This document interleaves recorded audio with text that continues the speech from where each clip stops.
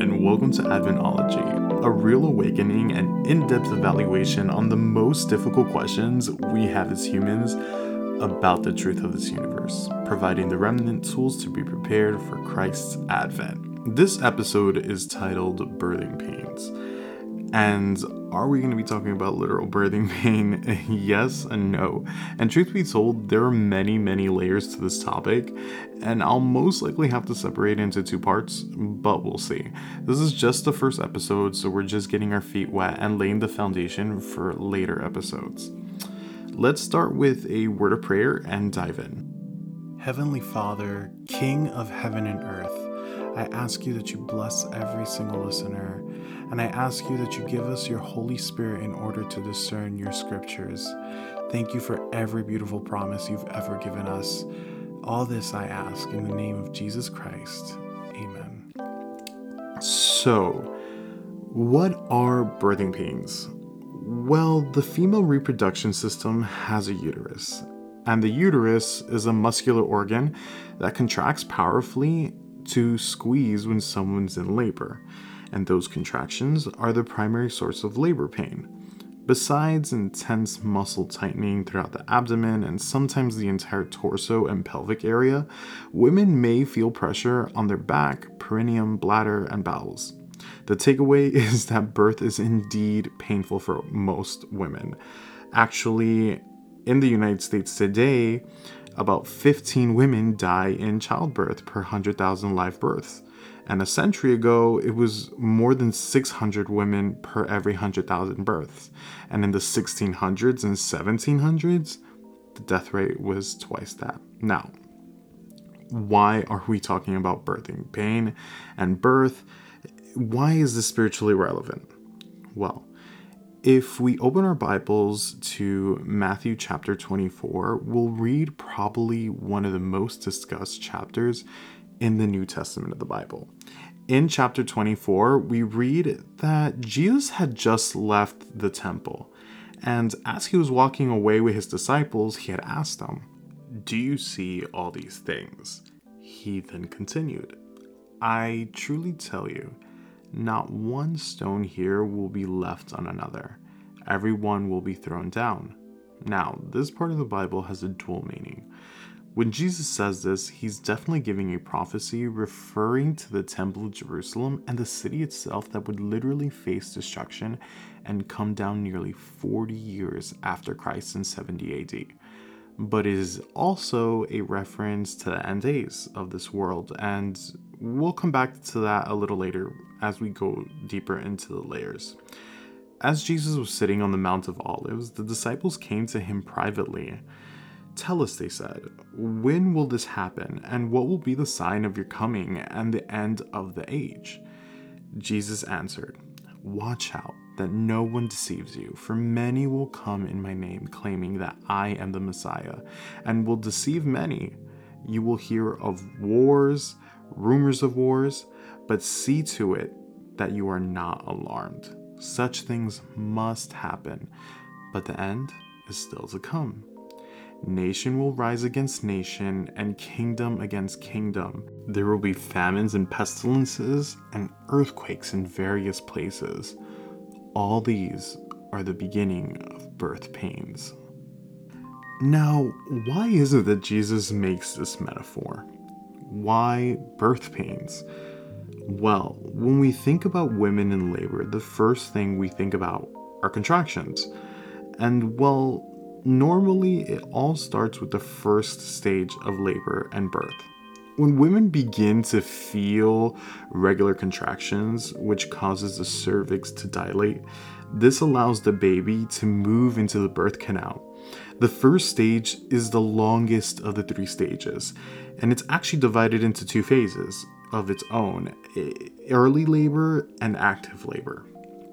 During early labor, they'll feel mild, irregular contractions. Early labor is super unpredictable, and the average length varies from hours to days.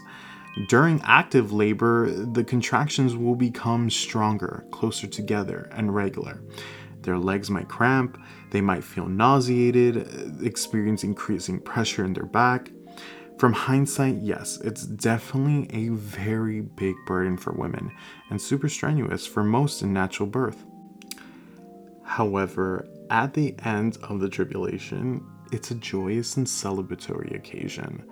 And this is exactly why Jesus used this comparison of birthing to the end times of humanity. Things during the final events of Earth will slowly and little by little pick up. Truth be told, I've heard a million times, oh, humans have always faced tribulation throughout history and awful things have always happened. To not be alarmed, that's alarmism. And I completely agree. However, the Bible doesn't say that there has never been tribulation. It specifies that it will be a tribulation that the whole world throughout all of history has never seen before.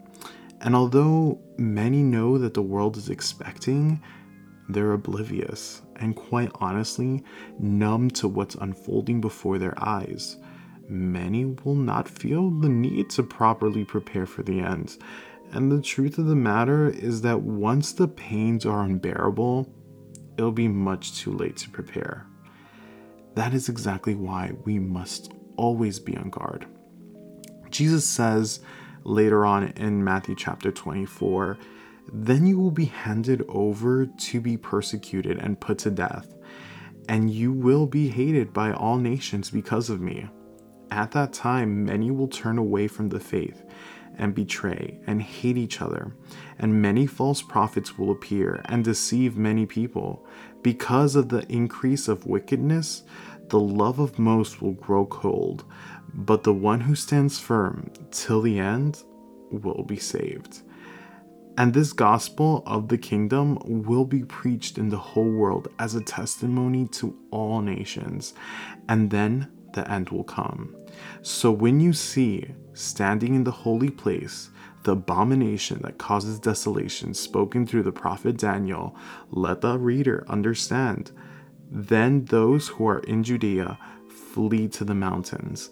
Let no one on the housetop go down to take anything out of the house. Let no one go into the field and get their cloak. For there will be great distress, unequaled from the beginning of the world until now, and never to be equaled again. If those days had not been cut short, no one would survive, but for the sake of the elect, those days will be shortened." These were all signs that the Lord left for his people to know and be aware for when the day would come, when the time here on earth would begin its culmination. Let's continue on reading Matthew chapter 24. "But about that day or hour no one knows, not even the angels in heaven, nor the Son, but only the Father. As it was in the days of Noah, so it will be at the coming of the Son of Man. For in the days before the flood, many people were eating and drinking, marrying and giving in marriage, up to the day Noah entered the ark, and they knew nothing about what would happen until the flood came and took them all away. That is how it will be at the coming of the Son of Man. 2 men will be in the field, one will be taken and the other one left.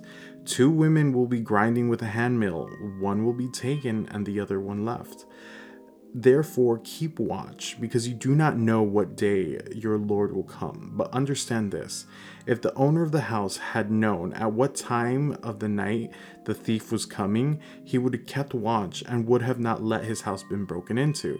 So you also must be ready, because the Son of Man will come at an hour when you do not expect him." In 1 Thessalonians chapter 5, we read what Paul says, and he says, "Now, brothers and sisters, about times and dates, we do not need to write to you, for you know very well that the day of the Lord will come like a thief in the night. While people are saying peace and safety, destruction will come on them suddenly, as labor pains on a pregnant woman, and they will not escape."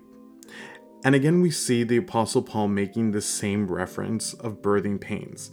Pregnant women, although with the help of modern technology, medical professionals can somewhat pinpoint the time when labor will commence. However, it's super unpredictable. No matter how much science and AI there is in the world, there will always be an unpredictability. The same applies to the coming of the Son of God. As much as biblical scholars, preachers, and many others would like to declare timelines in which seem to be accurate for the year, month, or date that the Savior is coming, it will always be a mystery. This is why it is of crucial importance to never rely on these predictions, to never rely on what man says, but to rely on what the Bible says. We must live our lives ready every day as if Jesus were to arrive tonight.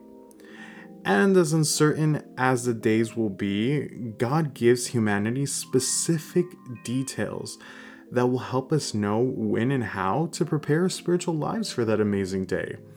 Paul gives us some very insightful advice.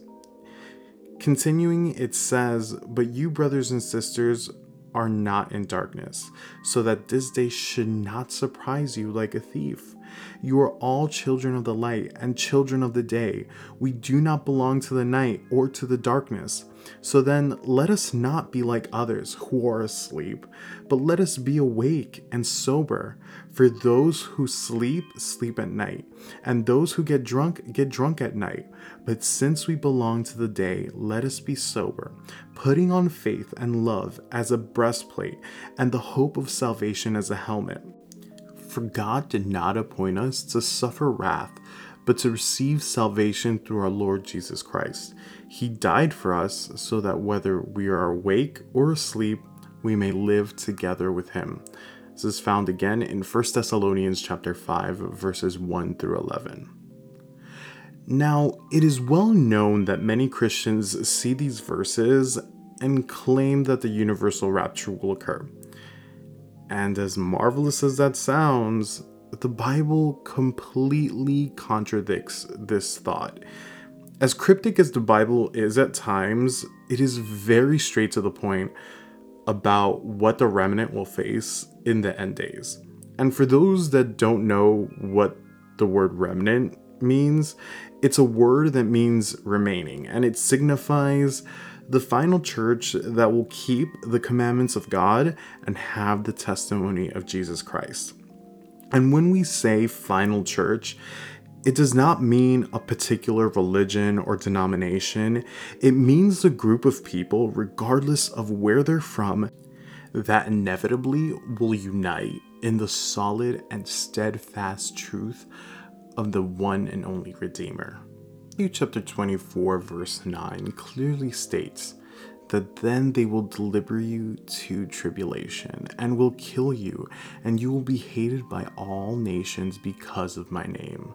It also states a little further, the love of most will grow cold, but the one who stands firm to the end will be saved. We can also see in 1 Thessalonians chapter 4 verses 16 through 17, "For the Lord himself will descend from heaven with a cry of command, and the voice of an archangel, with the sound of the trumpet of God, and the dead in Christ will rise first. Then we who are alive, who are left," i.e., the remnant, "will be caught up together with them in the clouds to meet the Lord in the air. And so we will always be with the Lord." In Revelations chapter 7, verses 9 through 14, we see John talk about the 144,000 saved, which is a non-literal symbol for the remnant. Non-literal as in the final group that won't pass through death is innumerable. 144,000 is a symbolism for the 12 tribes of Israel as those that will remain in the end days. The verses say, "After this I looked, and there before me was a great multitude that no one could count, from every nation, tribe, people, and language, standing before the throne and before the Lamb. They were wearing white robes, and they were holding palm branches in their hands. And they cried out in a loud voice, "Salvation belongs to our God, who sits on the throne, and to the Lamb." And then one of the elders asked me, "These in the white robes, who are they, and where did they come from?" I answered, "Sir, you know." And he said, "These are they who have come out of the great tribulation.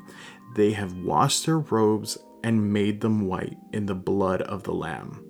We see that Jesus will keep us through the tribulations and redeem us altogether. No one at any point and time will be divinely whisked away, and all those who die in Christ will rise and go to heaven together with the remnant. The term thief in the night means that there will be those who are caught off guard, mainly because they choose to remain to be asleep, they didn't properly prepare, or they were deceived by the enemy. Thanks to an almighty and gracious God, no one will be able to say that they were not warned. Why is this? Well, several factors come into play because of prophecy. We just discussed that Jesus says in Matthew chapter 24, "This gospel of the kingdom will be preached in the whole world as a testimony to all nations, and then the end will come."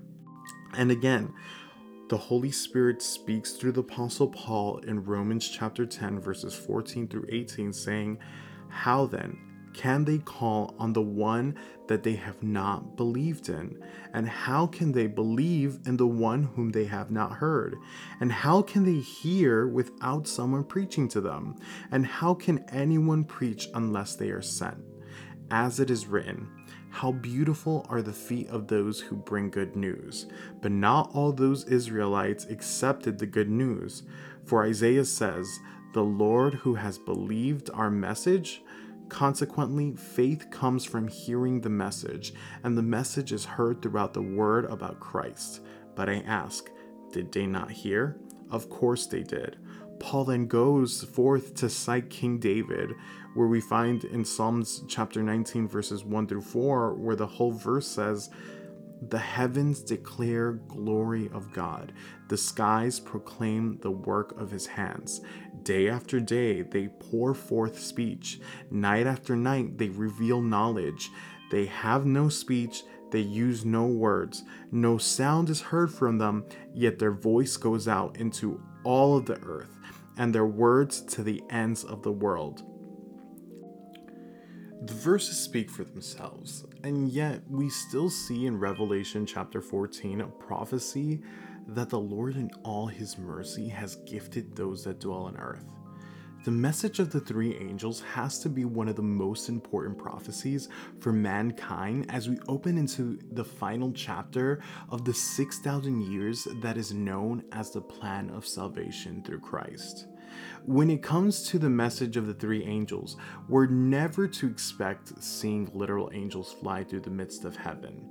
We must know, however, that this actual message has been passed down the divine ranks so that humanity may know the imminence of this message. This message was passed from the Father, given to Jesus. Jesus gave it to the Holy Spirit. The Holy Spirit gave it to the angel that appears to John, and John sends it to the 7 churches mentioned in Revelation. So it is up to the churches to proclaim this message to the world. And what's so imperative about these messages? There's one word that can sum it up: judgment. And I know you're probably like, oh, here we go. I already know I'm a sinner. I'm going to hell. I don't care. I don't need someone to tell me I'm evil. Here's the thing. The message of the three angels is quite the opposite. The message of the three angels is to show you that God is giving the last wake-up call. He wants you to listen to his voice, to know and believe in his undying love, to understand the sacrifice that was made for you and me. Christ will not come until every heart has heard this message. Look, it's up to you to accept or reject this call. It is up to you whether you want to prepare and dwell with our Creator in the most fantastic and divine place where pain, hate, greed, sickness, and hunger have no place. Just know that the Lord has done this throughout every time, in every situation, before destruction comes upon somewhere. He always has warned.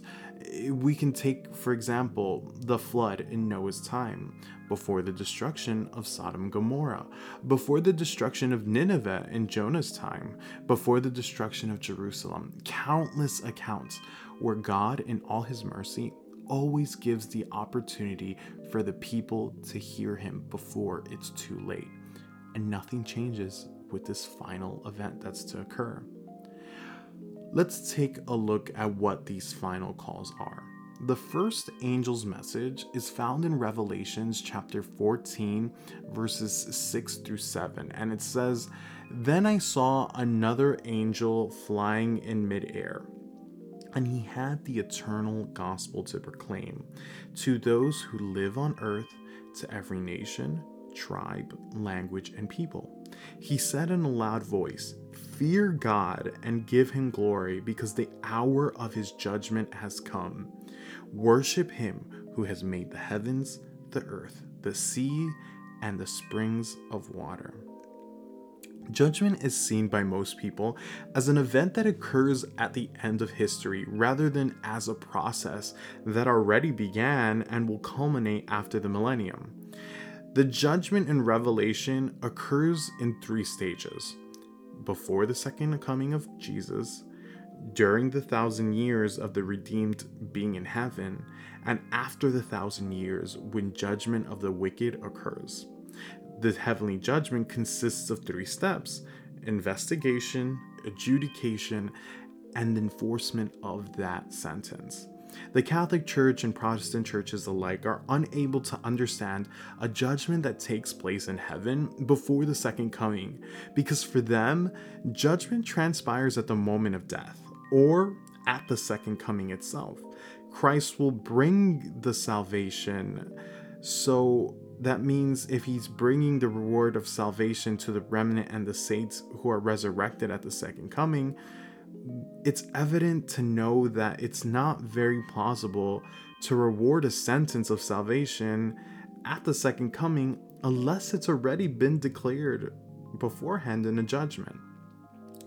Matthew chapter 16 verse 27 says, "For the Son of Man is going to come in the glory of his Father with his angels, and then he will reward every man in accordance to what he has done." Revelation chapter 22 verse 12 also states, "Look, I am coming soon. My reward is with me, and I will give to each person according to what they have done." So, if judgment is in heaven before the arrival of Christ, when does judgment start?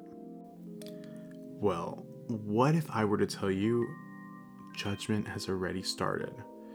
Based off of the prophetic message in Daniel chapter 7, we can see that there is a sanctuary in heaven, the true tabernacle that the Lord set up, and not humans. In it, Christ ministers on our behalf, making available to believers the benefit of his atoning sacrifice that was offered once and for all on the cross. When Christ ascended to heaven, he was inaugurated as our grand high priest and began his intercessory ministry, which was exemplified by the work of the high priest here on the earthly sanctuary. Such ceremonies were put in place during Mosaic times that ended the day the Son of God died for our sins. There's a prophecy in the book of Daniel chapter 8 verse 14 where it declares that after 23,000 days the sanctuary shall be cleansed. Based off of the study in Ezekiel chapter 4, verse 6, we know that days are the prophetic representation for literal years. This might get a little complicated, so bear with me. If you want to stop, rewind, I suggest you do it. And you can totally do these calculations on your own and refer yourself back to the Bible for visual representation. In Daniel chapter 9, verse 25, we see that those 23 literal years must be counted from a time when a king decrees for Jerusalem to be rebuilt. And although the Bible gives 3 accounts where such a decree is given, there's only once where we see with exact detail where we can calculate a year for a decree to be given. So, if we look in the book of Ezra chapter 7, we have the necessary information to locate the exact time of this important prophecy. Regarding this decree, we are told that Ezra left Babylon on the day of the first month of the 7th year of the reign of King Artaxerxes, that he and his group arrived in Jerusalem on the first day of the 5th month of the same year. For no other decree there's such detail given, which helps us calculate exactly to 457 BC. What am I saying? So in 457 BC, there's an exact basic date that the Bible is telling us when the Temple of Jerusalem is to be rebuilt. And with this date, according to the prophecy of Daniel, we can pinpoint other important years that align perfectly with other prophecies given to Daniel to verify Christ as the Messiah, such as his birth, his baptism, even the stoning of Stephen. With this in account, we can calculate 23,000 years from 457 BC, and we arrive at 1844 AD. Based off of these calculations, we know that in 1844, at the end of the prophetic period of the 23,000 days, Christ entered the second and last phase of his atoning ministry, which was depicted by the work of the high priest in the most holy place of the heavenly sanctuary. It is a work of investigative judgment, which is part of the ultimate disposition of all sin. This cleansing of the ancient Hebrew sanctuary on the Day of Atonement in the Old Testament was a symbolism for what Jesus would commence in 1844. In that typical service of the sanctuary was cleansed with the blood of an animal and animal sacrifices. But the heavenly sanctuary, things are purified by the perfect sacrifice of the blood of Jesus. The investigative judgment reveals to heavenly intelligences who are among the dead, are asleep in Christ, and therefore in him are deemed worthy to have part in the first resurrection. It also makes manifest who among the living are abiding in Christ, keeping the commandments of God and the faith of Jesus, and in him therefore are ready for the everlasting kingdom. This judgment vindicates the justice of God in saving those who believe in Jesus. It declares that those who have remained loyal to God shall receive the kingdom. The completion of this ministry will mark the close of human probation before the second advent. So, it's a little complicated, and for those that aren't very well versed in the Bible, it may be a little difficult to understand. But the Bible gives us dates. The Lord has given us the prophetic date of when Jesus entered the last phase of judgment. So, now that we have established that the first angel's message was completed in 1844, when Christ made his transition in the heavenly sanctuary, and is now opening each of the 7 seals of the book of life to start investigative judgment on every person that has died, claiming to be a follower of Christ, starting with the first man that ever lived and continuing to those who are alive and will be alive during the day of Christ's second coming. Now that we understand that judgment has commenced, what is it that we must do in order to make sure that we're in God's favor? Well, the first angel's message says, "Give glory to him that made the heaven and the earth and the sea and the springs of water." Well, of course, it's telling us to recognize God as our sole creator. He is the creator of this earth. Now it's interesting. There's only one commandment that declares God as creator and memorializes God as the author of the 10 commandments. And quite honestly, it's the most detailed commandment that God left. But I'm actually going to go ahead and leave you guys on this bit of a cliffhanger. That way it propels you guys into the second part of our episode. I hope you guys have enjoyed so far. Take a little break, but tune into the next one. It's going to get really interesting.